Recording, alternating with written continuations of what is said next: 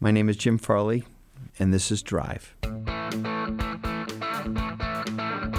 Where'd your love of cars come from? Well, let's just start by the fact that my mom and dad drag raced in high school. My dad had a 68 Chevelle 396, and she ran in the powder puff division at Milan, and he raced. Like, just coming from a car-loving family, particularly my father, you know, if he had $10, he spent $20 on a car.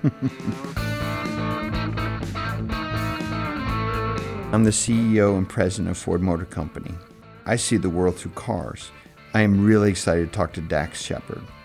Everyone knows him as the host of Top Gear, lots of movies, and an incredibly successful podcast.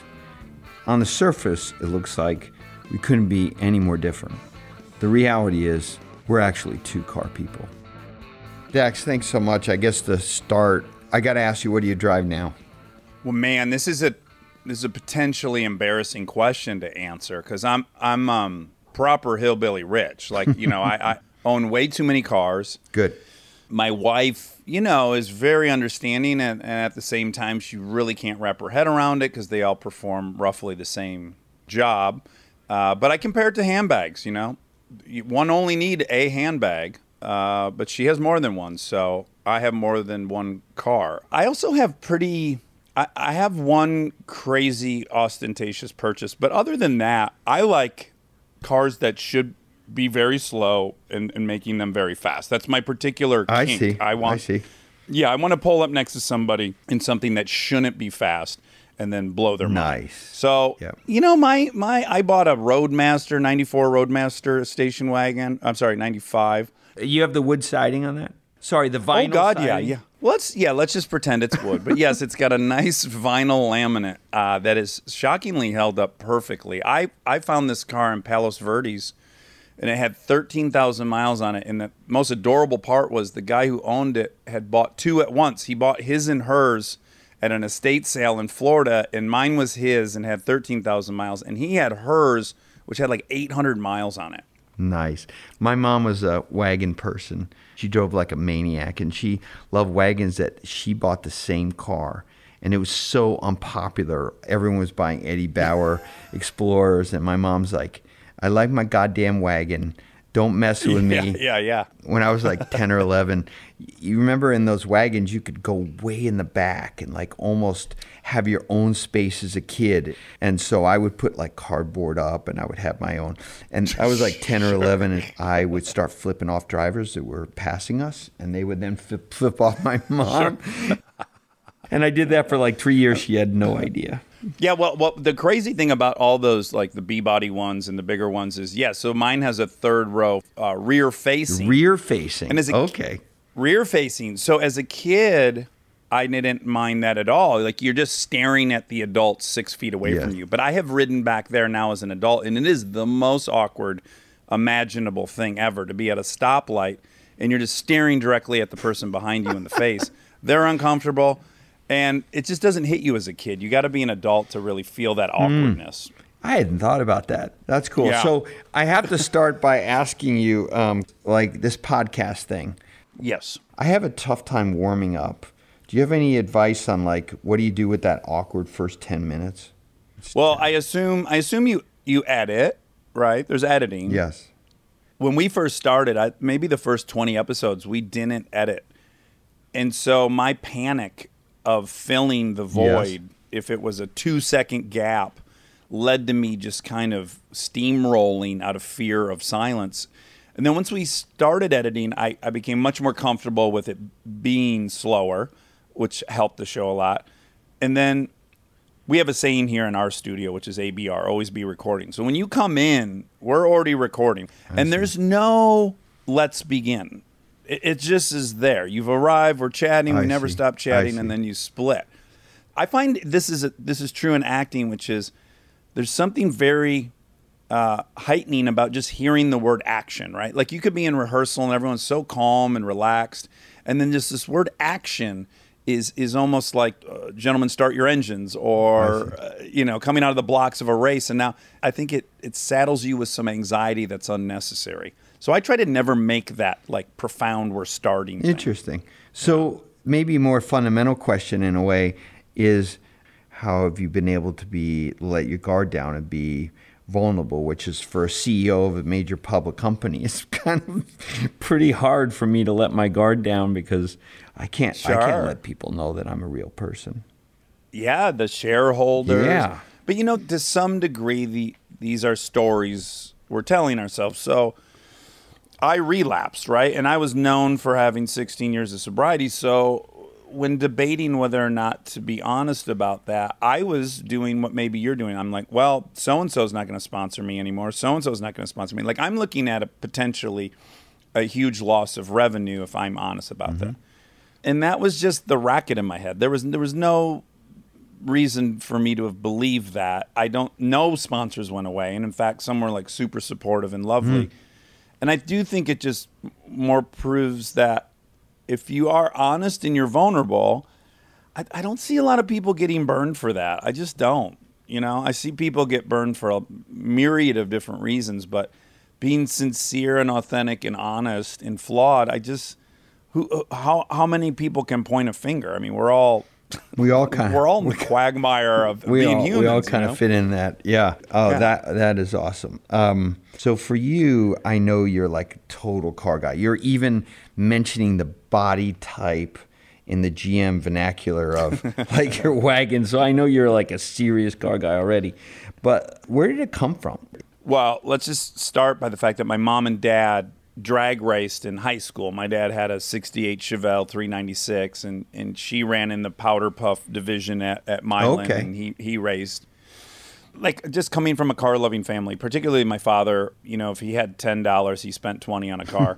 and then he sold cars. So he worked at Avis Ford on Telegraph for years. And then my mother started at the Proving Grounds for General Motors on the night shift as a janitor, and then she slowly worked her way up to fleet management. And she then started this company, Shows and Shoots, that managed all of General Motors' press fleets in Detroit, Chicago, Dallas. So you got to see all the good stuff. Well, from 14 years old on, I started working for her. I was in heaven because really quickly into that, I would volunteer to help the photographers take pictures of the cars. They always need someone to drive the car around the track. Sure. And so I would compare it to like Bill Gates living next to a mainframe, a library with a mainframe in the 80s. So, just the notion that at 14 I was at Road America in this crazy ZL1 Camaro with a 572. No one really gets to do that. So I got kind of an inordinate amount of track time. I wanted to be a race car driver. I wanted to learn about all that. And then I got into drag racing in high school. I got a 84 Mustang GT and rebuilt the engine and used to go on grass shit and do the whole thing. Got it. And it just never stopped. And then I started making money, and I could buy all these things as a kid I wanted. So, I have to ask, did you ever sneak on the GM test track? I didn't sneak on. They run a pretty damn tight ship out there. But my stepfather for 3 years was the ride and handling engineer with the Corvette group. Wow. And I think I went for a ride in that car in 82. Ooh. And man, I thought I was in Knight Rider or something. That was the first like digital dash I ever saw. Yeah. That car was from the future. It was. Also, they had all the competitor fleet. So they had a Countach 5000S. No way. Yeah, they had a Lotus Esprit. No way. They had a 308 GTS. So these really cool cars were around. Oh my God, that's amazing. So Top Gear, my family lived in the UK for 6 years. We would sit down, my son's 14 now, even when he was 7, we'd sit down and watch that show every week. Do you think we have too many lawyers in the US for Top Gear US to be as good as it should be? Well, I urge you to watch our version of it because, and then I'm going to sound like a terrible braggart, but I'm going to tell you honestly. When I got asked to do it, I met with them and I said, look, there's a version of this show I would love to do, but I need you to know what I think was brilliant about the Jeremy Clarkson era, which is similarly, Jeremy was dangerous. Yes, you never, and he proved to be. To the degree that he punched out a producer and the show went away. And I said there was a punk rock spirit to that first iteration that no one's aimed at since, in my humble opinion. But I said, for me, the show has to be number one punk rock. You have to feel like, are these guys going to get arrested on this episode? And that was our full unified vision for it, this current iteration. And I have to say, ours is so dangerous, it's insane. My co-host Jethro Bovingdon, he's a UK journalist, and he's a great driver. And so he and I are so competitive. And thank God for us, none of the people making the show know a ton about cars. So it's up to Jethro and I to tell them what's safe. And we're lying to them. And we're jumping things, and we're smashing into each other, and I'm T-boning them in a junkyard. And there isn't an episode where we don't destroy something, jump something, It sounds perfect. If a car's not sideways 30% of the time you're driving it, we get it off the show. So I think we've really, really nailed the one thing that I know personally I wanted it to have, which is like you're a little scared. Wow, that sounds great. I was curious about where you drive in L.A. because as a Detroit kid, you grew up kind of thinking like, I'm going to drag race at Milan, or I'm going to, I could see you. How about L.A.? Because L.A. has, I think, some of the best roads in America. Yeah, so at the risk of like getting arrested / drawing the police to this area, there's the Angeles Crest is this huge mountain road network. It's the greatest motorcycle ride. I rarely drive my GT. If I do, it's there. I take it up there. And then we have so many racetracks out here. I got to say, California is a dream if you're into motorsports because we have so many racetracks. We have Glamis, the biggest sand dunes in the country, 400 square miles of absolutely lawless, no rules. Everyone's got over 1,000 horsepower. And then I can go 4 hours north and I can go snowmobiling in Mammoth. It's a paradise if you want to ride things all year round. This is Drive. I'm Jim Farley, and we'll be right back with Dax Shepard.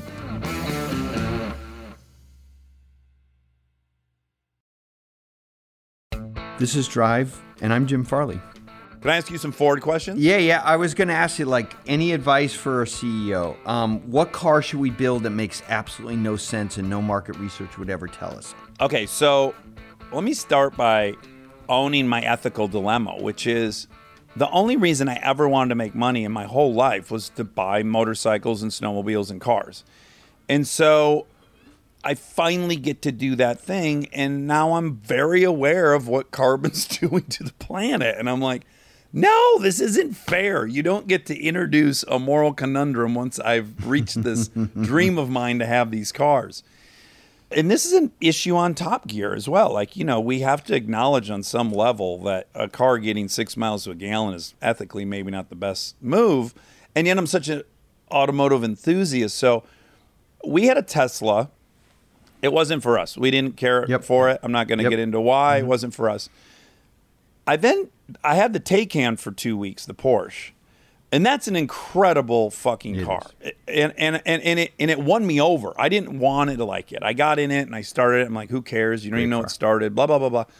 But the fact that they're putting the noise in, which I would have guessed would have been corny, it's such a game changer. Having the fake engine noise in there prevents the passengers from getting car sick.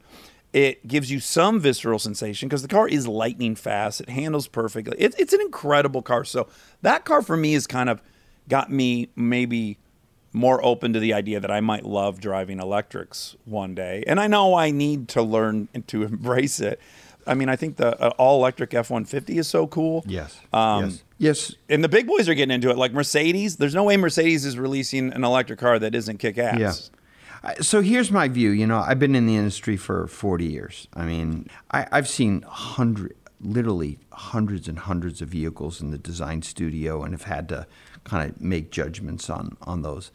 And for me, here's how I look at it. The first inning, this is at least a 9-inning transition. The first inning, the industry leaned into these super rational, affordable battery electrics because it was a new technology they wanted more people to experience, so they tried to make it more affordable generally. And it took some of the risk out of it. Plus, they were making money on the real expensive fun stuff. So why, substitute profitable business with an unprofitable BEV? For a lot of reasons, that's what happened. And I was at Toyota for 25 years, so I saw what happened with Prius, where in my neighborhood in Santa Monica, Prius was the only car to have. And then as soon as it wasn't, no one owned one. It got super rational. Yep. So it's almost like a tech. it is. It's like people's love for different apps. I believe that Americans and globally that a car is still an emotional buy. Yeah. And I believe that the industry bears the burden of coming up with incredibly, wickedly cool products that will blow you away. For example, super lightweight but super powerful sports car. Those have always been a contradiction. We can now do that with batteries because of the torque. Yeah.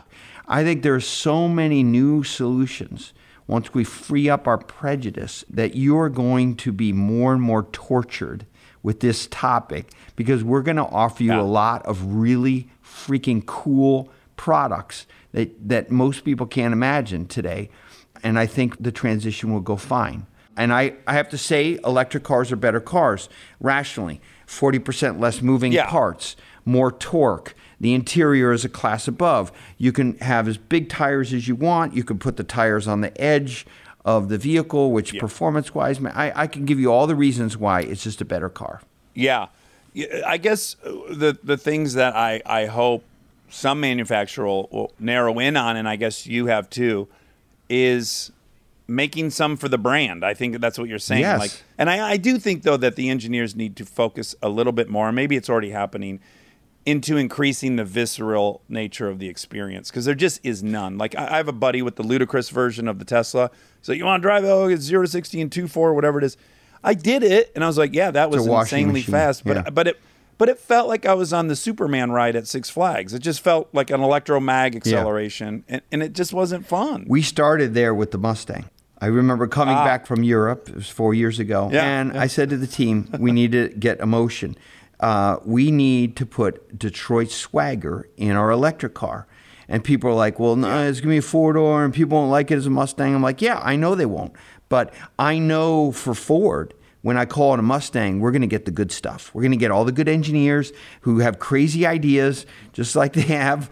Yeah. And that's what happened with Lightning. You know, now you can power your house for 4 days with the Lightning. You can run a whole job site. You don't have to have a stinky diesel or gas generator anymore. You just run the job site with your F-150. We're finding all these new solutions with electric that are more than just a propulsion. And I agree with you. It's up to us to emotionalize it. But a pickup truck is not a logical vehicle for most people. But people are ordering the Lightning. We have 160,000 orders. Most of them aren't pickup truck owners because in the past, pickup was like, oh, bad fuel economy. Those people are like, tradesmen, I'm not a tradesman. And because it's green, because it does all this other cool stuff, they want to own it. That's emotional too, in my eyes. Can I ask, and this is potentially ripe for me offending people, but having worked for General Motors for 14 years, from 14 to 28, culturally the thing that I am curious if it's changed at all is, in general, the 8th level person got to talk until they were exhausted, and then the 7th level person got to talk till they were exhausted at dinner. You didn't ever hear from 4 through 1. You didn't hear from any young people. There was such a stratified system there, and then coming to Los Angeles, which is virtually the polar opposite. You could be the head of Sony Pictures. You're going to have to listen to this 19-year-old kid pitch you a movie idea. Mm-hmm. Like, you are forced to listen to people, and I just wonder culturally if that's what your thoughts on that are, and if that's evolved at all, and if you think that's at all part of the stumbling blocks that the big three have grown through in the 90s. Yeah. I mean, if we don't change that, we're done. No doubt about it. I won't be offended, and I will be as clear as a piece of crystal. If we don't change that, and we're in the middle of it. I'll give you the example why it's kind of happening all now in an exciting way. Doug Fields, great American engineer, works at Ford for a few years, gets sick of the bureaucracy. He's 8th down on the list, never gets to say anything. Like you said, he quits and goes and invents a Segway as an engineer. He then leaves Segway and goes to Apple to design software. He then leaves there, and because the chief engineer of Tesla, the father of the Model 3, father of the Model Y, then he leaves to go to Apple for whatever they're working on, transportation. So you guys had Jordan. You traded Jordan. And this guy is coming to Ford, right? So he goes to our first meeting. He's like, well, that's stupid. That's stupid. I don't know why we're doing that. Why are we doing that? Why does that take that long? So I guess what I'm saying is the digital transformation of our industry is not just electric propulsion. Yeah. You're going to be able to take a nap in your car soon, at least on the highway, and we have to put embedded systems to do that. The people who know that are not 57-year-old white men who've been in car industry for 40 years like me. Well, same. I'm not arrogant. Like we didn't like our ex, but I also was not arrogant enough to not recognize, I'm also 46 and I have a definition of what a car is, and this is a different thing entirely. Totally. Young people love. Yep, totally. So I think it's exciting for me, actually, because coming to a Detroit company, we can move fast because of that top-down culture. That's one thing that people don't talk about it. Like, we're like, let's go to electric. Boom, we're in electric business quickly. That's a good thing about it. The other thing, though, is that we do have to change the culture, and it will be different, and it is different because the software and the data and the people who know about battery technology and mining for the raw materials, they aren't from this industry, and they are running the show. I was introduced to the big three at probably the nadir of their engineering, their production quality. And you can't deny what Lexus or Toyota did to the big three in a positive way, ultimately. I don't know. I'm sure there's a lot of data, but the build quality has gone through the roof. Yeah. Can I take a different view on that in a way? I think factually for the customer, you're exactly right. But when I told my family that I was going to go work for Lexus and Toyota, my grandfather said, I'm happy you have a job, but don't come to my house. The social cost of those companies' success and what it meant because the Detroit companies weren't run well, it devastated people's lives. Like the bankruptcy just a few years ago. A lot of people lost everything. Yeah. And But that's one thing to lament if you don't think we can compete. We can. But to me, that's such a fatalistic. We can't. Is that I said we can. That's why I'm here. That's why I left Toyota for 15 years ago. I think it's unpatriotic to go, because this happened all the time. If someone drove a Honda to the GM Proving Grounds, they'd get a brick through their windshield if they put in employee parking. I get it, but at the same time, that's such a defeatist mentality. Mine is Detroit was Silicon Valley. Let's rise to that. Yeah, we were. I'm saying, Dax, I'm not like that. Right. I came from a different universe. I'm just observing how people acted around me. And what I'm saying is that that's not how it feels now. And that's not the team I'm building. And that's not why the heck I'm here at this company. Yeah. You said it perfectly. My grandfather, in 1913, first year of the assembly line, like he was working in Silicon Valley. He was at Apple making iPads. And there is no reason why we can't do that again. And I can't wait for you to see what we're going to do. Yeah, me too. I'm very bullish and I'm very excited by the decisions that have been made over the last in the wake of those bankruptcies. As terrible as they were, yes, someone had to put an end to that. Well, thank you. I could talk to you for hours. I've learned so much about cars already, and thank you very much for your advice about how to do this well. I'm kind of awkwardly stepping into the fray here. And taking advice from a professional like you is very helpful to me. And thank you for your time. Well, that's very flattering. And the notion that a CEO of Ford wants to talk to me is comical. It all makes sense to me.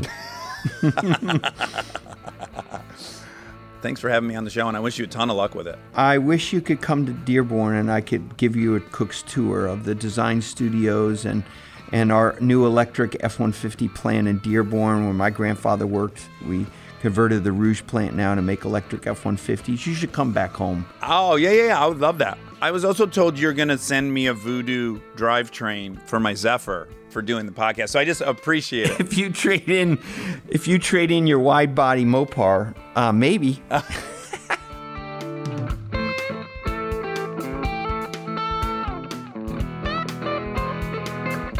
Drive is produced by Jesse Baker and Eric Newsom of Magnificent Noise for Spotify. Chris Curtin is consulting producer. Our production staff includes Julia Knott and Eva Walchover, with help from Lori Arpin, Jeff Nelson, Josh Malofsky, Darnell Macon, and Mark Truby. Special thanks to Liz Kellogg and Matt Lieber. Jim Farley is the host, and this is Drive.